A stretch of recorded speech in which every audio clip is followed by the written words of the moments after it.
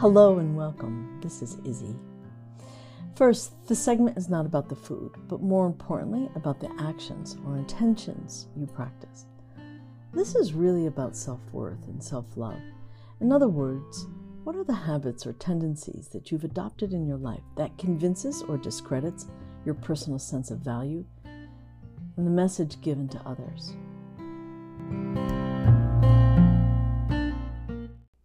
You spend time lovingly preparing a meal for your family, and inevitably you habitually take the burnt piece of chicken for yourself. It's such a habit.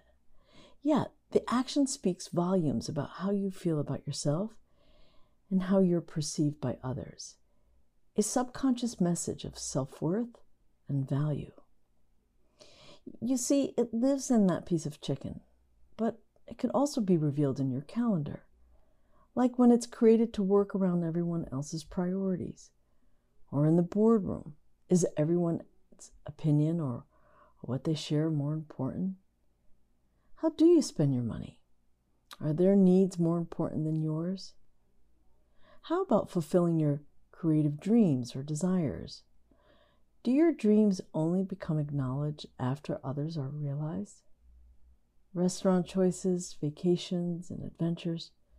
Do you ever get a say? This conversation cannot be had without exploring the why.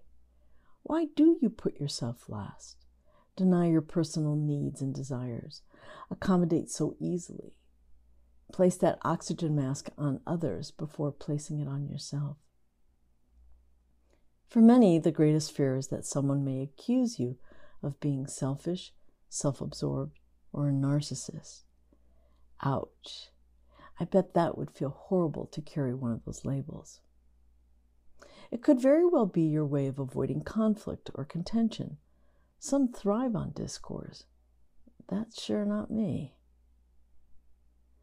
Could it also be the way that you were taught and conditioned? After all, you were probably influenced by an expert, like Mom, who holds a PhD in suffer and sacrifice.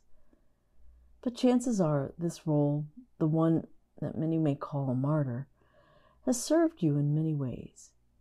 In addition to being supported and encouraged along the way, it feels awfully nice when someone acknowledges that you're so giving and selfless, compliments you on your generous spirit and concern for others' well-being, rewards you for being the peacekeeper or peacemaker.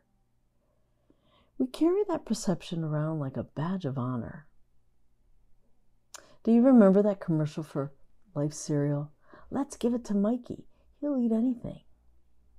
And how about let's give it to Mom? She doesn't care. Let's ask Dad. He can't say no. Mary, she'll go along with anything. And yet, these roles can be exhausting, joyless, and self-sabotaging. A message that we do not matter. A definite path to suffering, regret, and resentment. I've always claimed that I've never met a healthy martyr. Have you? So here's your challenge this week. Don't take the burnt piece of chicken for yourself this time. And you don't have to share this intention with anyone else. Let it be your own experience or experiment. Then notice how it feels. Probably discomfort at first. Or create your calendar first around 1 or 2 joyful things that are important to you. This time, you decide where you like to go on for dinner or vacation or a topic of conversation amongst friends. Oh, here's a big one. How about you share what you are noticing or feeling about yourself and your life before asking someone else first how they are?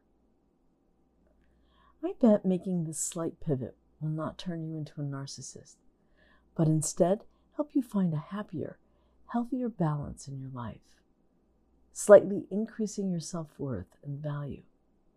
And if that happens, what are the possibilities?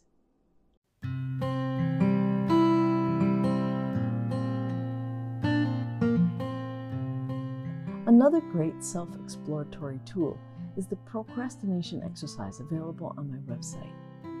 I invite you to print that tool out and use it to discover and explore what you're getting, such as your payoff, and the cost for placing yourself last. Practicing this self-inquiry can offer you a great path to self-actualization, self-realization, freedom, and probably more joy. And who can't use more joy? Love and light, my friend.